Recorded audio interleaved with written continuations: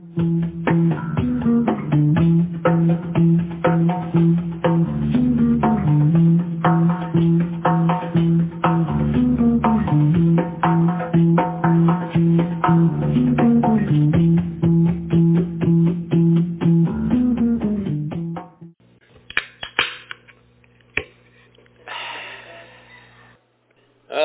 everybody, welcome to Bible study. It's good to see you, glad you're here. I'm glad I'm here. And we're going to take a few moments and pray and ask God's blessing on our time and then see what He has to say to us tonight. So let's pray. Father, thank you for just your hand on our lives. We thank you that you are involved and you care about our daily lives, about where we go, what we do, what's happening in our lives. And I thank you for that level of care. Even beyond that, you know how many hairs we have on our head, and you know everything about us. And so I just thank you tonight that you've taken that kind of an interest in us. I thank you for that kind of a love over our lives. I pray, God, that tonight, as we welcome you here, and we welcome you here, that tonight you would speak to us as individuals, speak to us in our situations, speak to us, God, wherever we're at. I thank you that you have an interest in our growth, you have an interest in our healing, you have an interest, God, in us being closer to you. And so I pray, Father, to that end and to those ends, that God, you'd speak, we'd have ears to hear. I pray that we would be able to receive your word tonight and be able to receive what you have for us. And so, God, I pray for change tonight. I ask you that there'd be things in us that would be changed. There'd be ideas that would be changed. There would be perspectives that would be changed. That, God, there'd be healing. There'd be wholeness. I pray, God, that you do a work. And we submit ourselves to you and to the process that you have us in. And we say, God, have your way. We ask your blessing on this time. We ask it in Jesus' name. Amen. If you have your Bibles, let's open up to the book of Nehemiah. Nehemiah chapter 2. Reminder for our podcast listeners that we have an interactive feature with Bible study, and that is through a website at www.speakpipe.com. That's speakpipe.com/Monday Night Bible Study, all one word. You go there to that webpage, and there's a button that you can toggle, and you can leave us what would appear to be a voicemail. And we'd love to hear from you. It could be just saying hi, or maybe you have a question about Bible study, or maybe you have a comment, or you just want to tell us where you're from. But we'd love to hear from you. It could be something good God's doing in your life. So drop us a line, leave us a message, and we'll endeavor to play that at our next Bible study. Nehemiah chapter 2. I need a volunteer to read verse 20 of Nehemiah chapter 2. Nehemiah 2 and 20.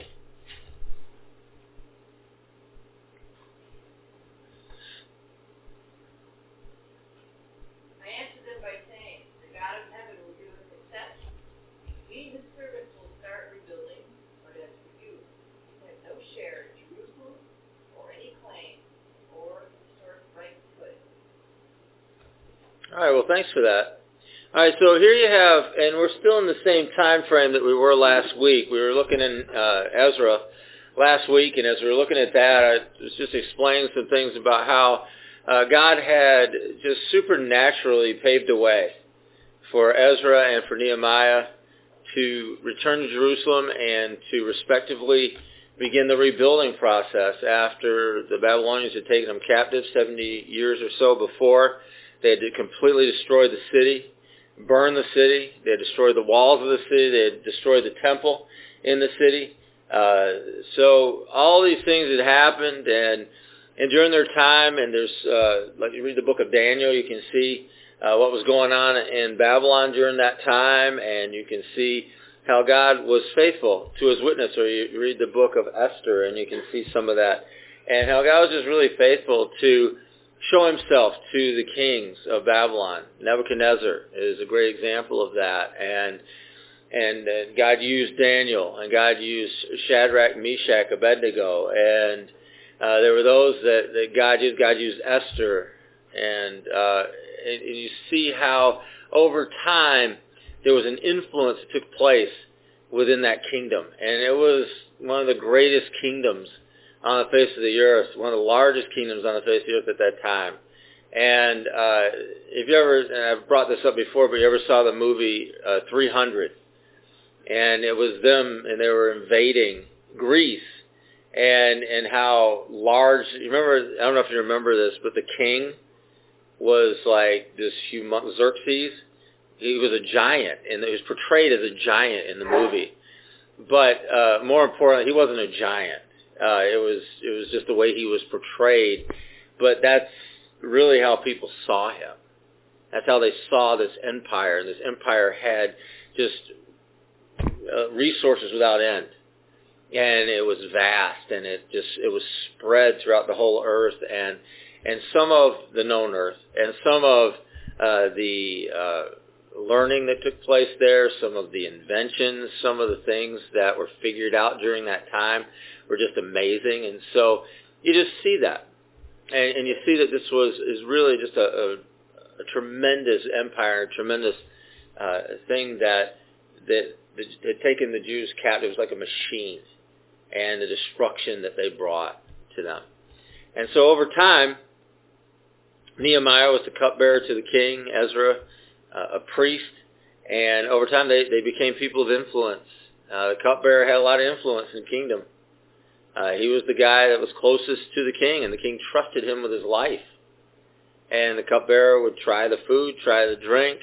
He had other responsibilities. He was somebody that was a person of influence. He was somebody that was looked to.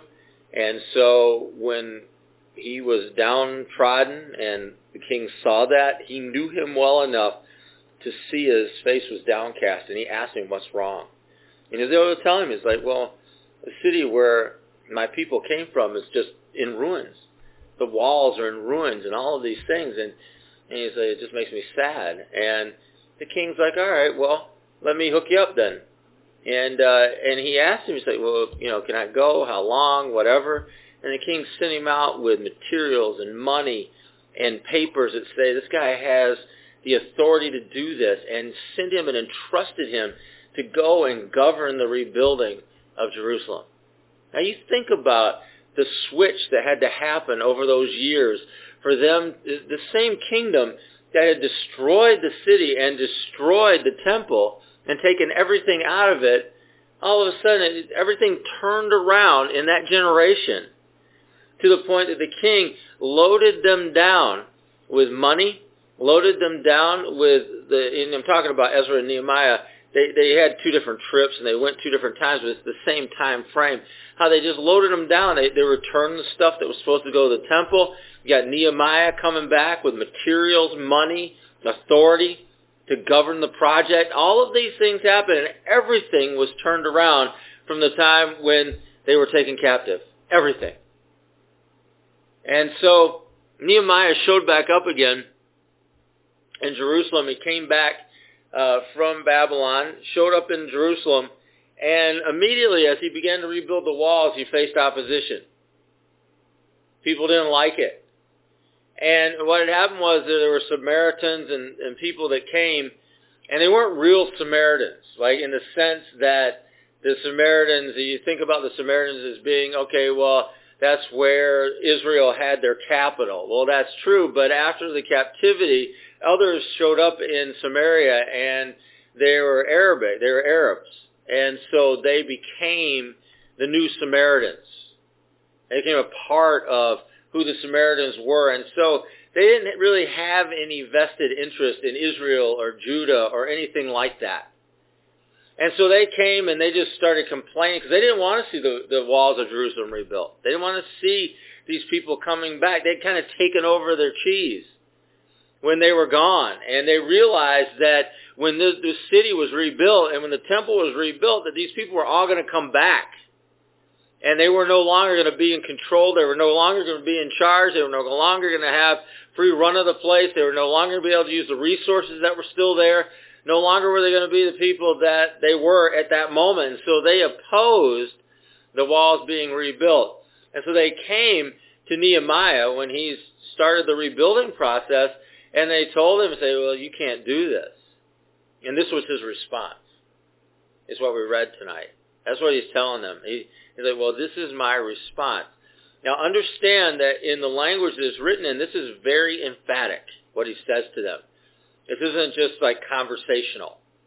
Like they say, well, you can't rebuild the walls. And it wasn't Nehemiah saying, well, I think we can. It wasn't like that. Nehemiah just looked at him. He responded to them, but he responded emphatically to them. And he just told them, he's like, yeah, we are going to rebuild the walls. And you have no authority here. You have no right here. And you have no share with us in any of this. You can't even be a part of this. You have no basis to even say anything to me or to any of us. And that's the way he answered them. And I mean, it was a strong answer. It wasn't just like, yeah, I think we do. It wasn't like he answered in a difference of opinion. There was clearly a difference of opinion, but he stated the fact as he saw it. And that was it. And so that's what you hear in these verses. And so what Nehemiah is doing, there's two things he does here. One, he's answering these people that are coming against. He's answering the opposition. And I want you to hear how he answers the opposition. He speaks with authority to the opposition. That's how you answer the opposition. He didn't try to reason with them. He didn't try to appease them in any way. He wasn't trying to somehow win them over, to be friendly to them or anything. He recognized them for who they were. They were Arabs, and they were opposing him, and they were opposing the rebuilding of Jerusalem. They were opposing the rebuilding of the temple, and they were going to do everything they could do in order to stop it. And he recognized that. And so instead of trying to appease them, instead of trying to be nice and all the rest of that stuff, he just spoke clearly to them, and he told them what for. Now, I want you to let God change your heart and mind about some of this, if he needs to. You might say, well, Jesus said we're supposed to be peacemakers. Okay. How many times do you ever hear Jesus coddle a demon? No, I want you to think about that for a second. When did Jesus ever try to make peace with a demon? When? He didn't. You see, the issue was that he recognized that these unclean spirits, these demonic spirits, and if you read the Gospels, what you see is that he commanded them. He cast them out. He rebuked them. He told them to leave. He told them that, he got rid of them. It's what he did. You don't hear him making too much peace with the Pharisees either. And you can read through that all you want, but they would come to him and they'd try to trap him, they'd try to fool him, they'd try to do all these things to make him look bad. They were actively opposing him and his ministry. He didn't really have a lot of nice things to say. When he entered the temple and he overturned the tables of the money changers and those that were buying and selling in the temple, he didn't have a lot of niceties to say to those people because he understood that they were the enemy, all right, to what he was preaching and teaching, and that a strong hand was necessary in order to get rid of them. Now, is it possible some of those people repented of what they did and came into some kind of salvation with Jesus? Sure there is. We know some of the Pharisees did. Nicodemus was part of the council. He was part of that, the whole ruling class and the whole ruling council. Nicodemus came to him at night to find out about what it meant and what was going on and what Jesus had to say. And it wasn't a result of Jesus wooing Nicodemus over. Jesus was very clear what he thought of them and what he thought of the way that they treated people and the way that they were portraying relationship with God and what that really means. He was very clear with them that he didn't agree with that and that they were wrong. But you see people responding in different ways. You had some people hardening their positions, but you also had people that were willing to say, Jesus, okay, well, what's it about? All right. You got the whole John chapter 3. You must be born again. Got the whole John 3:16. God so loved the world, he gave his only begotten Son, who would believe in him should not perish but have everlasting life. That's Nicodemus. All right? So I want to be clear on this, that, and I can say this with surety, when it comes to our spiritual enemies, there's no place and there's no reason for us to try and make peace. Because there is no peace. They are out to destroy us. And that's all there is to it. I actually knew a guy that was praying that the devil would get saved. Yeah.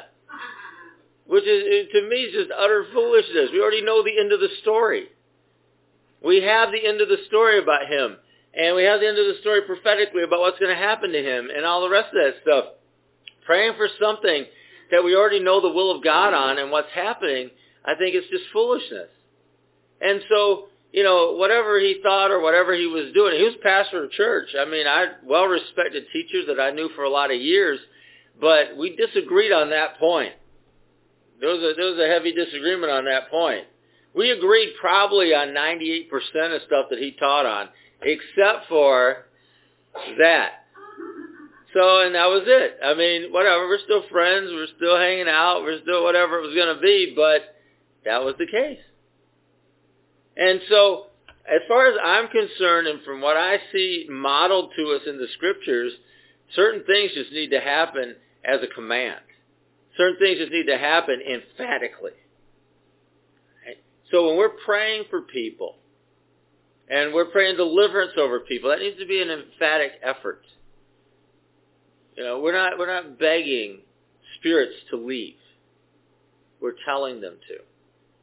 And there should be in us a certain authority that rises up, that comes from Jesus, that allows us or inspires us to do that. But we need to have that kind of a reference in our heart, that kind of reference in our mind, that this is what's expected. Now, what do I mean by casting out demons? I mean, some of you have been to Africa with us. If you go to Africa, all right, it's really obvious. It happens sometimes. And I don't remember who was with us. We were at a church right before, in Ziguinchor, right before we were ready to take the boat, I think, back to Dakar. Who was on that trip? It was Kaylin and I, intern here, and Tim was the student over at the training center. Okay, so you were training there, and then you and Kaylin were the interns. Mm-hmm. Okay, so we get to this church, whatever, so we're praying over people at the end, and there's a girl, I forget what happened was, I think the pastor's wife or somebody said, hey, could you pray for this girl? She's got, there was a spirit that was plaguing young women and girls at that time, to the point that in the public school system, these young women, these girls, they just pass out in the middle of the day. And it wasn't just one or two, it was like they just would just pass out. And they were really super concerned about it because there was nothing they could do about it. And so it could be at recess, it could be at lunch, it could be during English class, it could be during French class, math class, whenever it was, they just pass out. Standing up, sitting down, didn't matter. And there was a specific name they used for it, which I don't remember. Marmon?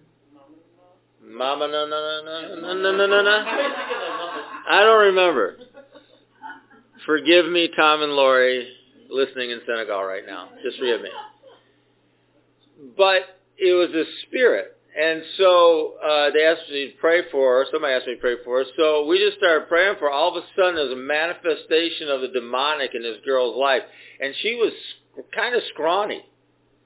But man, was she strong. Or the demon was strong. Something happened.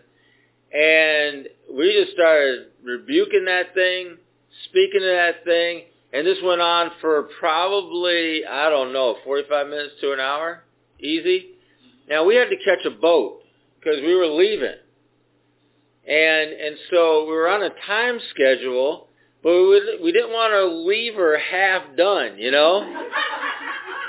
And so we're still praying deliverance over, and the pastor's wife is setting up the table and getting lunch out at the same time. She kind of excused herself. She's like, let me go get lunch ready for you guys so we can feed you before you go. And so they were getting busy getting lunch ready and everything. We were finishing up, probably 45 minutes to an hour. And so, we got done. Things were done. She's free. Everything's good. And we ate our lunch, and they whisked us off to the boat, and we got on it, and we left. And that was it. Now, that was kind of dramatic. That was a dramatic one. They're not all that dramatic.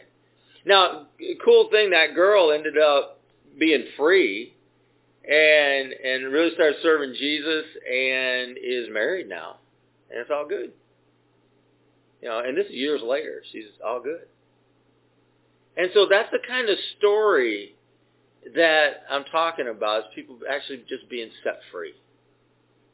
And it doesn't just happen in Africa. We've prayed over people and just about everywhere we went for deliverance. I mean, we've had some pretty dramatic deliverances up here upstairs. And God just moving and doing things and setting people free. And it's something that just happens sometimes. I don't go looking for it. I don't need to look for it. It finds me. And so, if it comes up, they want to come up and do that, that's fine. But each of us has the authority to deal with that. Sometimes when people are prayed over for deliverance, they're healed. You'd be shocked the number of times in the New Testament, because we've actually gone through the New Testament and documented this, how many times in the New Testament people are healed, and it's because Jesus rebuked the spirit in them. Lots. More than you think.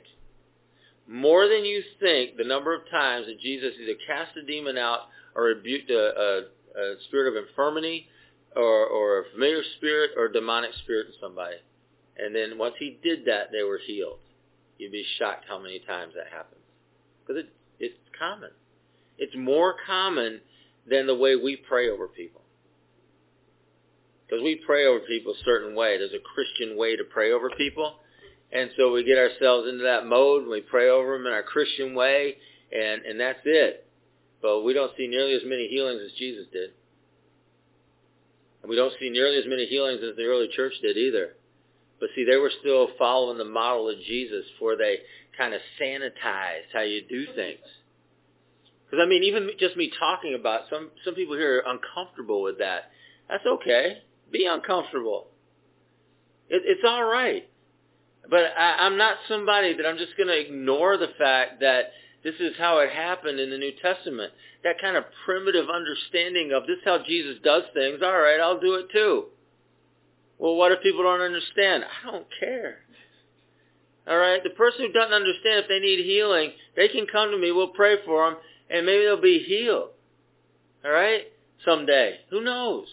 They'll just remember that weird guy or whatever was happening. When I used to travel on the road, there'd be times that we'd see people like, there'd be physical manifestations or whatever. I've told this story a bunch of times, but it's worth repeating. There was a church I was in somewhere, God only knows, and we had like this end time thing where people come up for prayer, and there was this old person that came up for prayer, like an old person, like frail, okay, sort of frail. Person came up for prayer, and as I was praying for him, I felt like the Holy Spirit led me, and I hauled off and I just punched him right in the gut. And this old person just doubled over and then just kind of fell over. Pastor freaked. And I didn't blame him either. I'd have freaked too. You see something like that, you're going to freak out, right? Kind of freaked. And whatever. Got done with that, and he escorted me, whatever. And that's the truth, though. I mean, that's what happened. And I don't blame him one bit, but that's the truth of what happened. Well, it turns out, I didn't know this till later, this was not instant redemption here, okay? This did not happen. It was like, oh, yeah, we straightened it out right away. It wasn't like a sitcom, all right? I didn't, it was like, all right, you're a weirdo, don't touch anybody else. And that's the way I left. Okay, that's how we left it.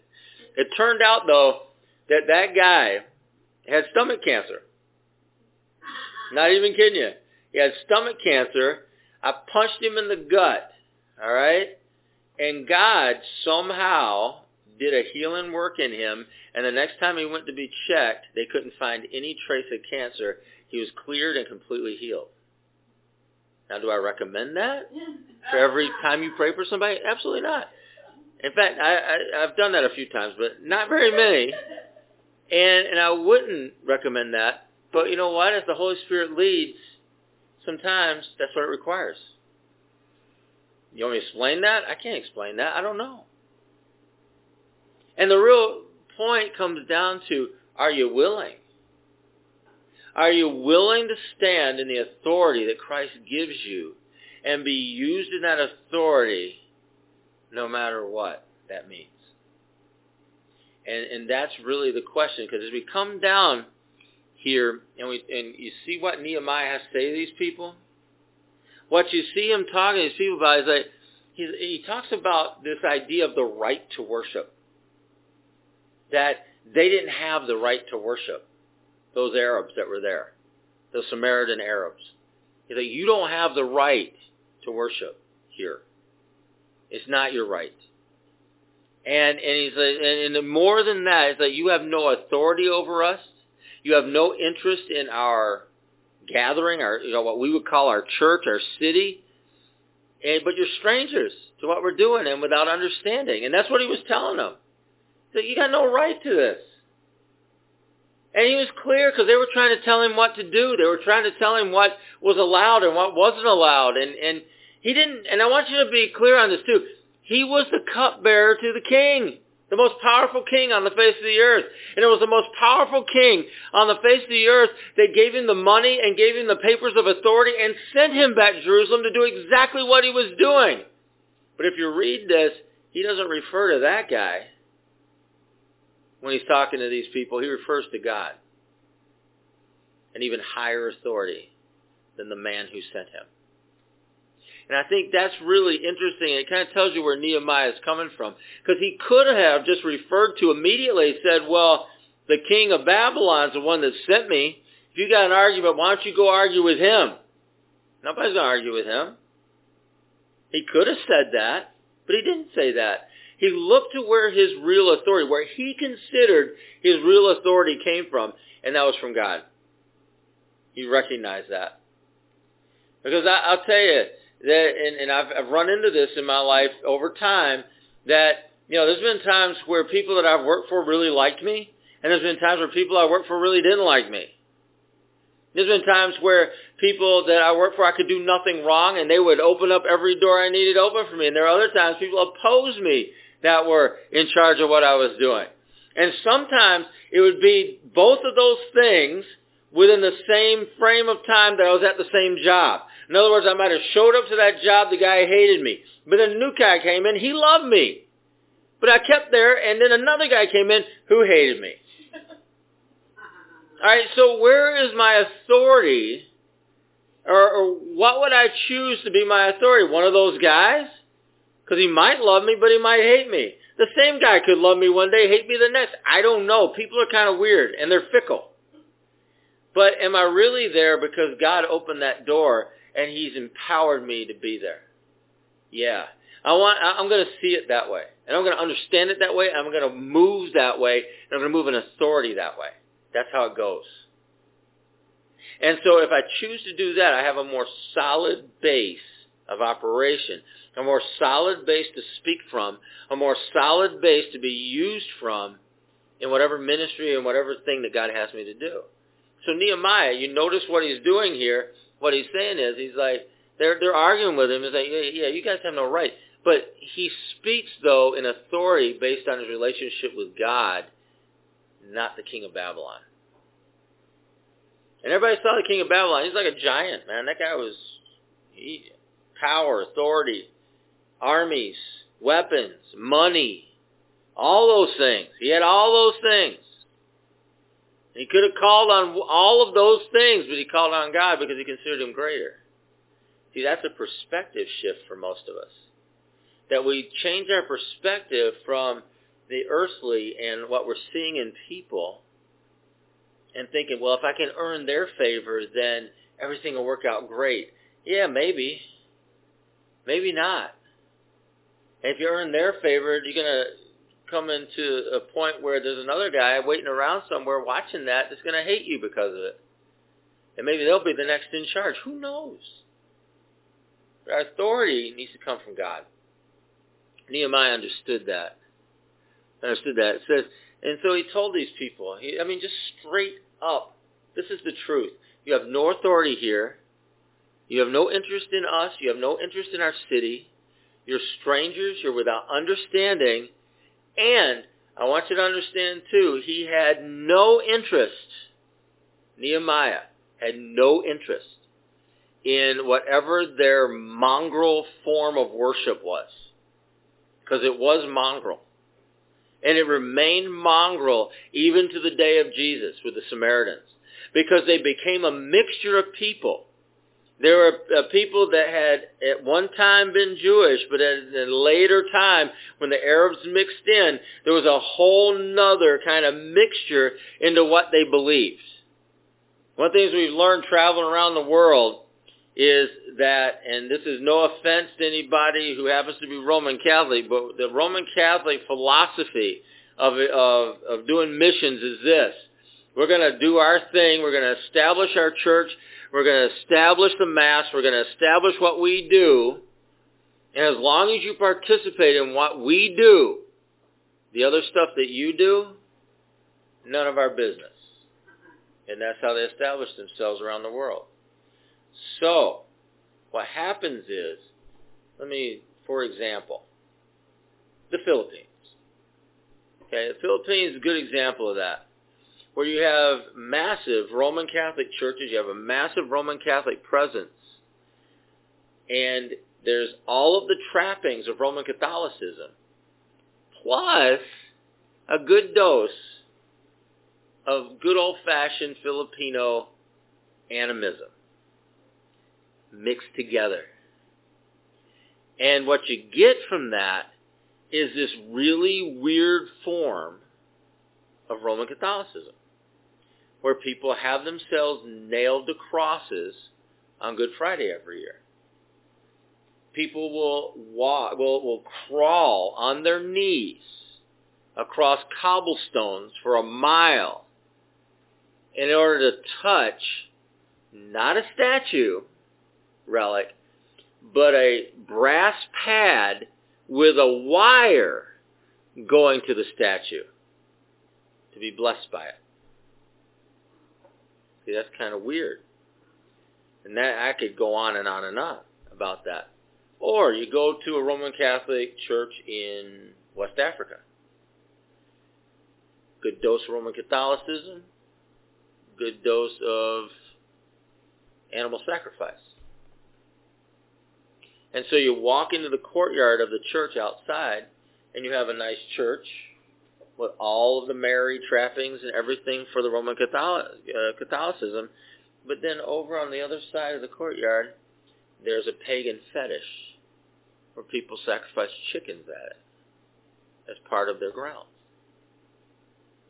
You see, that's mongrel worship. Can you follow that? And I'm not sure they're the only people that do that. They're the more obvious ones that do that we've been able to see wherever we go. And it takes different forms. Whether it could be South America. You know, we traveled through Brazil, done crusades through Brazil, and you see some of the same things. It could be Central America that we've seen some of the same things. It could be our neighbor to the south, Mexico. And you look at some of the ways that you see the form of whatever it is, whatever religion it is, but I'm picking on Roman Catholicism, so I'll stick with that so as not to offend the other half of the world. But you see it. But you think about Roman Catholics that live in Syracuse. There's a lot about what you see in Roman Catholicism in other parts of the world that they wouldn't even recognize. Like, why are people doing that? Why is that a part of, we never do that. I've never seen that before. And it's a mongrel form of worship. And so I picked on them, but, the same is kind of true in just about everybody that does missions. They've just been doing it longer and have more money to back it, and they're just bigger. And so it's more obvious when you see it. And to have a philosophy like that is producing a kind of mongrel forms of what's not really a mongrel form of worship, but that's what you see. And so what Nehemiah was saying here is that we have no interest in this. We have no interest in your mongrel worship. I know the Arabs have mixed with the Jews here, and you've kind of put your whatever your faith is or whatever it is together, and this is what we've got now, but we have no interest in that. And so he just proclaimed that right off the bat, and of course I'm sure they were offended by that, right? But he didn't care about them being offended. He was like, I don't want anything to do. I detest your mongrel worship. I detest your faith practice. And you think about it, it's like, and the question comes up is like, well, who's approved that? Who approves what you're doing? Is that approved by the state?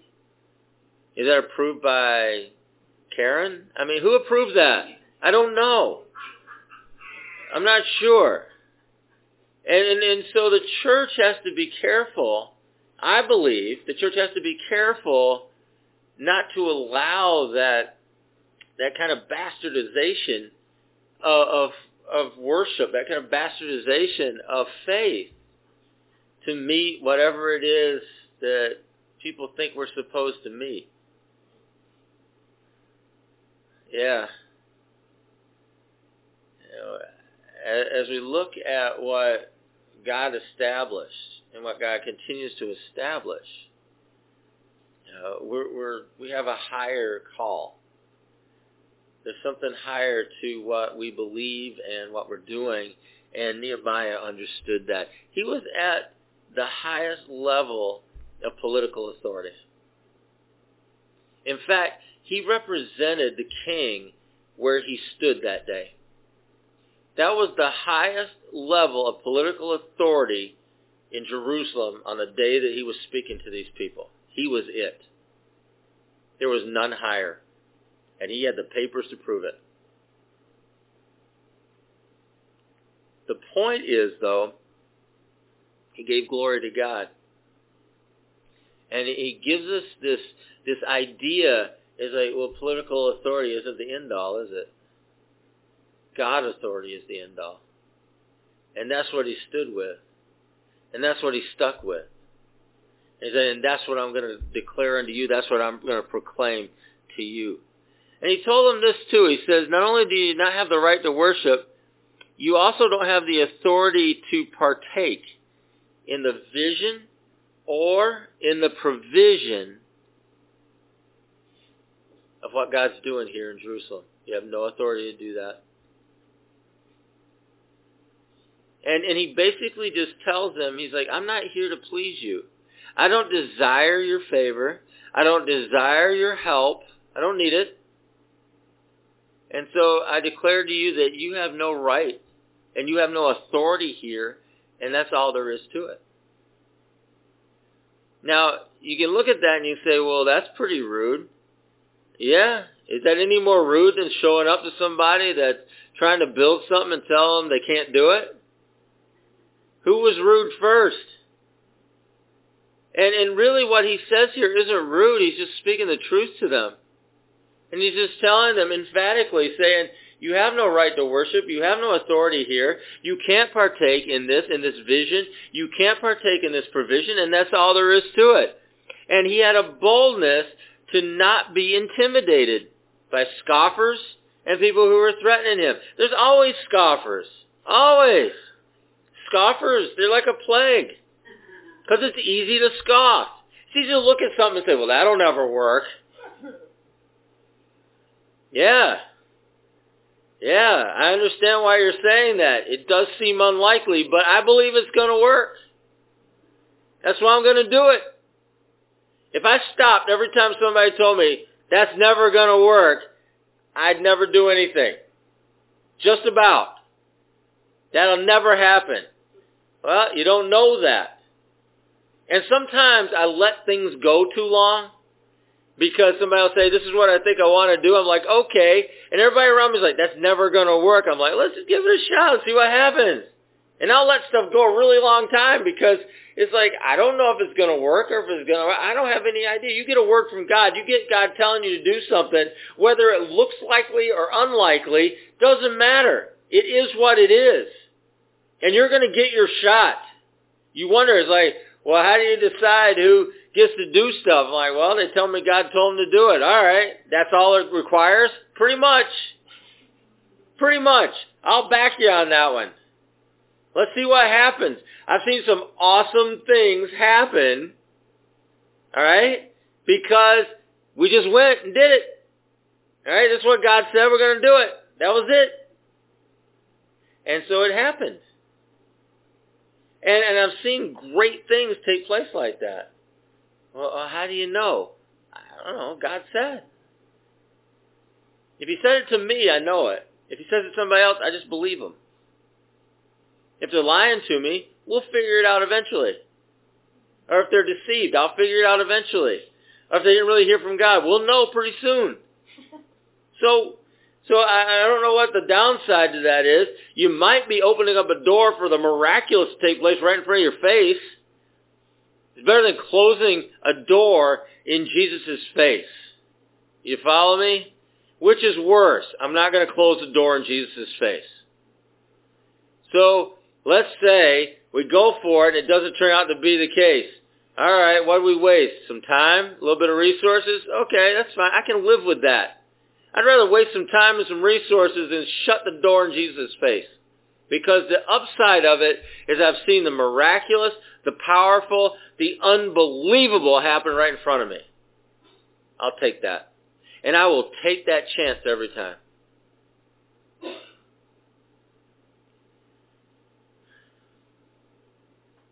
He wasn't intimidated, Nehemiah. He had no reason to be. He had no reason to be. He knew he was there because God sent him there. And these scoffers, that was never going to work. Whatever. It's going to work. They're trying to intimidate him, threaten him, whatever. He wasn't intimidated. He wasn't threatened. I mean, you think about like what happened with them. He had them rebuilding the walls. And in order to accommodate these scoffers and these people that said they're going to come attack him, he had them rebuilding the wall. They had a sword strapped to them themselves. Every worker had a sword on them. Why? Because if the trumpet sounded, they were getting attacked in one of the openings in the wall, everybody would run to that opening and they'd defend the city. So he did give an account. He said, all right, well, we'll just take these precautions. And he's like, well, we'll do it this way then. We'll work, and as we're working, we'll stay armed, and if something happens, we'll blow the trumpet, we'll get there, and we'll take care of business. And that's all there was to it. He knew he was supposed to be there. He didn't live in fear. He didn't live intimidated. He rose up in boldness and authority. You see, he understood something, that God prospers what he commands. And so, by that, it just means it's going to work. You know, when I use the word prosper, people think, oh, people are going to throw money at me. No, that's not what prosper, that's not the kind of prosper I'm talking about. He prospers what he commands. In other words, if he commands something, and we're obedient to it, and we get out and we're diligent to it, he prospers that thing. In other words, it works. It works. And so Nehemiah knew he had been called. Nehemiah knew what God had called him to, and he knew that he was going to prosper. It was going to work. And so he had no care about what the scoffers were saying. None. Now, I want you to see that as the beginnings of a formula. You ready? And it's not a hard and fast formula. Oh, it's just going to work every time. I don't know if it's going to work every time, but this is the formula that he used. And the formula is this. He understood. He had faith. right? Follow me, faith, that whatever God commands, he prospers. All right, so that makes sense, and I want you to let that make sense in your heart. It'll work. Whatever God commands is going to work. Second part of that, he didn't listen to what people told him. He had no care for it. Didn't care. He didn't care. So he believed God spoke this thing. It's going to happen. It's going to work. He didn't listen to the people that were scoffing at him. Therefore, and this is the end of the formula, arise and build. You ever wonder how things get built in the kingdom? That's how things get built. You get a word from God. You have faith. He's going to prosper that thing. It's going to work. And then you got to tune out the scoffers and the people trying to intimidate you out of it. At that point, you arise and build. That's how things get built in the kingdom. I know of no other way. None. And so that becomes something that we need to have in our heart, in our soul, something in our mind, that we hear from God. All right? Well, that's going to work. And so then you think about all the voices in our lives. Some are well-meaning too. Don't get me wrong. There's well-meaning voices in our lives that are still going to be detrimental to the work of the kingdom. There are. When I first became a Christian, my father, who should have been super happy that I came to know Jesus, and eventually he was. But when I first came to know Jesus, now, mind you, I'm a guy, I'm partying, I'm breaking into the house because he locked me out, didn't give me a key. I'm that guy, like just getting in fights. I'm that guy, you bail out of jail sometimes. I'm that guy. I come home from a break and I'm reading the Bible and I'm on the couch the whole break. Does that sound like an improvement? Not to him. And don't get me wrong, he loved me and I know that, and he provided for me, he took care of me. Even when nobody else was there to take care of me, my dad was always there, all right? But when I came home, all Jesus freaked out like that, he pretty much told me I was out of my mind. And he scoffed at it, and he made fun of it. He said, well, I guess we'll see how long this lasts. Because he knew me. But it did last. And even though he's well-meaning, even though he loved me, and follow me on this, see, that was still scoffing and disheartening, or it could have been.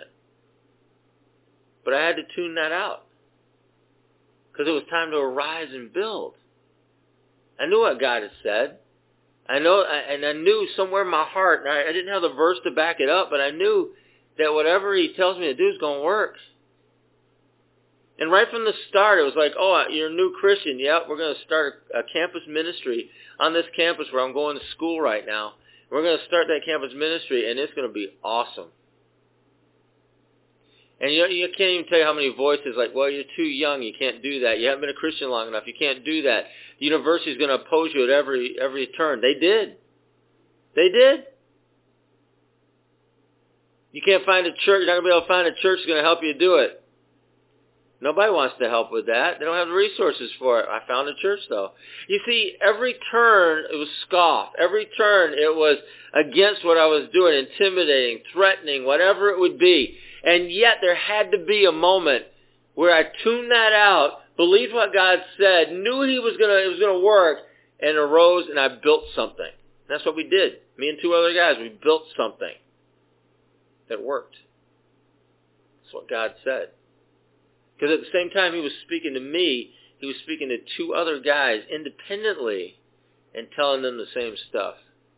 And somehow we all found each other. And we pooled our resources, probably had one good brain between the three of us, and did it. Yeah. Because all three of us were a little bit messed up. All of us. But that's how things are built in the kingdom. I'd like you to turn with me to Hebrews 13. I'm going to finish here. Hebrews 13. And verse 10.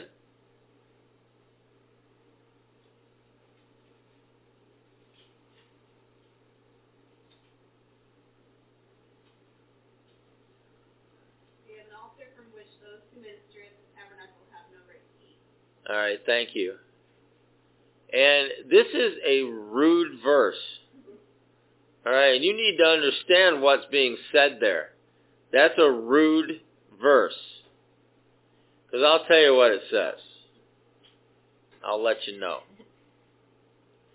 If you read what happens before it and you read what happens after it, you're going to see what the point of the book of Hebrews is. And what's happening there is that there's a lot of pointless teaching out there. And he was describing pointless teaching, the writer of Hebrews was describing pointless teaching as teaching that either made no sense or had already been passed by. Because there were arguments going on in the early church, and the arguments in the early church revolved around whether or not people needed to become Jewish before they became Christians. And they were arguing about it. It's like, well, we were all Jewish when we became followers of Christ, so everyone must have to become Jewish before they can follow after Jesus. That was the point. And so the book of Hebrews was written to answer some of those questions and to really address some of those questions head on, because it was written to a people that were confused about that. They were confused as to what it really meant to be a Christian and what really was taken care of through the sacrifice of Jesus and what had happened through that sacrifice of Jesus, through the cross, through the resurrection of Jesus, all those things. And it really began to address some of those issues. And so you get down to this verse and say, well, basically what's being said is that you have no need for this pointless teaching and these pointless arguments that are going on, because you have been given something real. You've been given sustenance.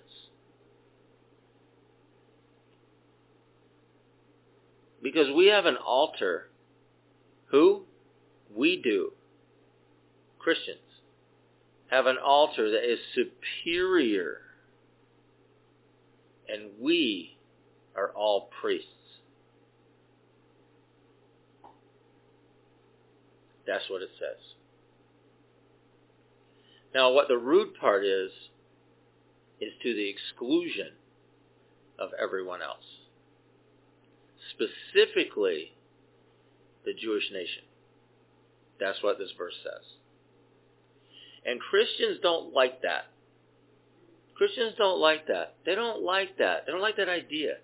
Because, and you read every commentary on the face of the earth, you read anything you want to read, and what they say is, oh, well, you know, the Jews will be saved.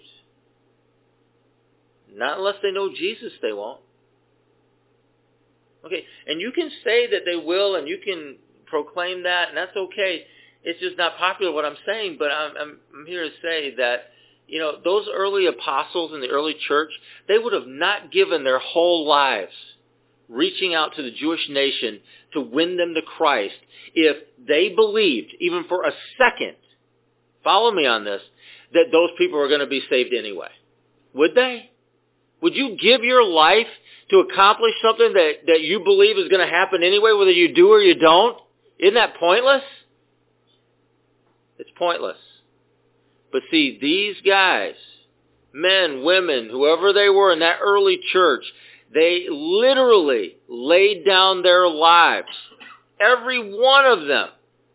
All right, 11 out of 12, I'll say, gave their life reaching the Jewish nation for Jesus. Because they believed in their heart of hearts, if they didn't preach Jesus to those people, if those people didn't receive Jesus into their lives, they would never be saved. You got it? You follow me? Okay. This is important. Because we've modernized this idea. We forget what actually happened. We forget our history, thinking, oh, well, we don't want to exclude them, or we don't want to cause anybody to not like them, or we don't. That's not really my point tonight. You don't need to lie about something in order to fix something else. The truth is good enough. And if people's hearts are darkened, or if people need to deal with certain things in their hearts, well, address that. If people have hatred in their hearts, or they have hatred in their lives, address that. But you don't need to make something up in order to address what really needs to be addressed on the heart level. We don't need a doctrine. We just need the truth. And so the words of Nehemiah, as he spoke to those Samaritans, he just told them, he said flat out, you don't have the right. Well, look at what the writer of Hebrews is saying. He's like, don't waste your time on foolishness. Do not waste your time on listening to these pointless arguments and this pointless teaching. Because you have been given an altar. What do you do at the altar? You worship there. What do you do at the altar? That's where you meet with God. And you have been given this altar that these people were talking about. Who? Anybody else they can't even come up to the altar. They can't even approach it. And every single one of you is a priest. Yeah. Christ is a means of reconciliation. He's our means of reconciliation. And He's also our sustenance. He's all those things. And we have to see Him that way. Because I'll tell you, the serpent's seed continues to oppose the cause of Christ. Because that seed knows no age, it knows no nation. And so it falls on us to allow no business, no pleasure, no support of A or B to so engage our attention that the kingdom of God means nothing to us. We have to keep things in perspective. You think about the sacrifice. The Bible talks about sacrifice. We bring the sacrifice of praise. We bring the sacrifice of worship. We bring the sacrifice before Jesus. That's the sacrifice we bring as the priests. And we have to keep our mind, our heart, our spirit focused on what actually matters. And it's not the most urgent thing all the time. It's not the loudest thing all the time. It's not the most threatening thing most of the time. It's simply Jesus. And we have to maintain somehow, some way, a focus so that we can continue to engage the kingdom the way He desires us to. When Nehemiah gave his speech to the Samaritans that showed up trying to shut him down, he was speaking to them, but he was also speaking to the people that were listening. He was encouraging them. He was exhorting them. And you know what happened after he was done with his speech? They all got up and they went to work. They went to work.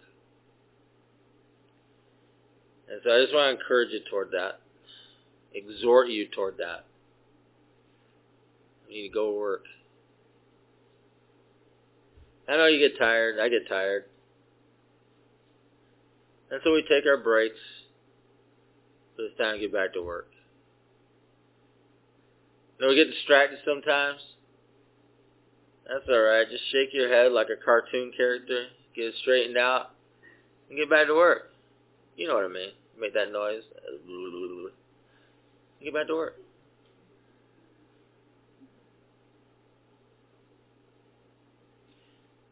Can I ask you to pray with me? Father, thanks for just encouraging us. And I thank you for that encouragement tonight. And I thank you that we serve the Lord God of the universe. There's no higher authority. There's no one with more important voice than you. There's no one that has anything more important for us to do than you. There's no higher appeal. There's no higher authority. You're it. And I thank you that as you speak to us and you give us direction, that which your word is, I thank you, Lord, that you prosper that thing. It's going to work. And so I pray that we would have enough of an understanding, and they would walk in enough of an authority in our lives to shut out and shut down the scoffers and those that want to threaten us. For God, I would just ask simply that we'd be a people who hear what you say and we get about it. We just get about it. That we arise and build. For God, I thank you that you still have more for us to do. I thank you that there's a big world out there that's still in need. I thank you that we live in a neighborhood that is still in need. We live in a city that is still in need. A state that is still in need. I pray, Father, that as your vision is poured out, we find ourselves arising and building what you show us to do. So I pray a new courage over us. I pray a boldness, a renewed boldness over us. And I pray, God, that we'd walk in the authority that only you can give us. Give you thanks tonight. Use us, Lord. Build your kingdom. We ask it in Jesus' name. Amen. UCF of Syracuse is a relational gathering of diversity in action. Economics, education, employment, background, and culture span the spectrum as we gather for the purpose of life in Christ. No, me and Christ are homies. That's good. He's really cool, you know. We super close, yo. Your homeboy? Yeah. All right. Anyways, so musicians, writers, painters. You know, my cousin's a painter. Yeah? What do you paint? Houses. Oh, man. My cousin, your cousin should hook up. Yeah. So, yeah, painters and other artists express their work through the body of life of this faith community, like the comunidad. Yeah, so there's a lot of people. Yeah. No. Started in 1997. That's a long time ago, yo. That's back in the day. That was before I had my eyebrows tattooed on and everything. I remember that. Mm-hmm. Yeah. As an outgrowth of chaplaincy of Syracuse University, UCF continues to gather in the Westcott neighborhood of Syracuse. Oh, me and my homegirls, we walk up and down there all the time. I know, that's our hood. Mm-hmm. So it's in Syracuse, New York to share the love and hope of Christ. Again, we homies. You know, yeah.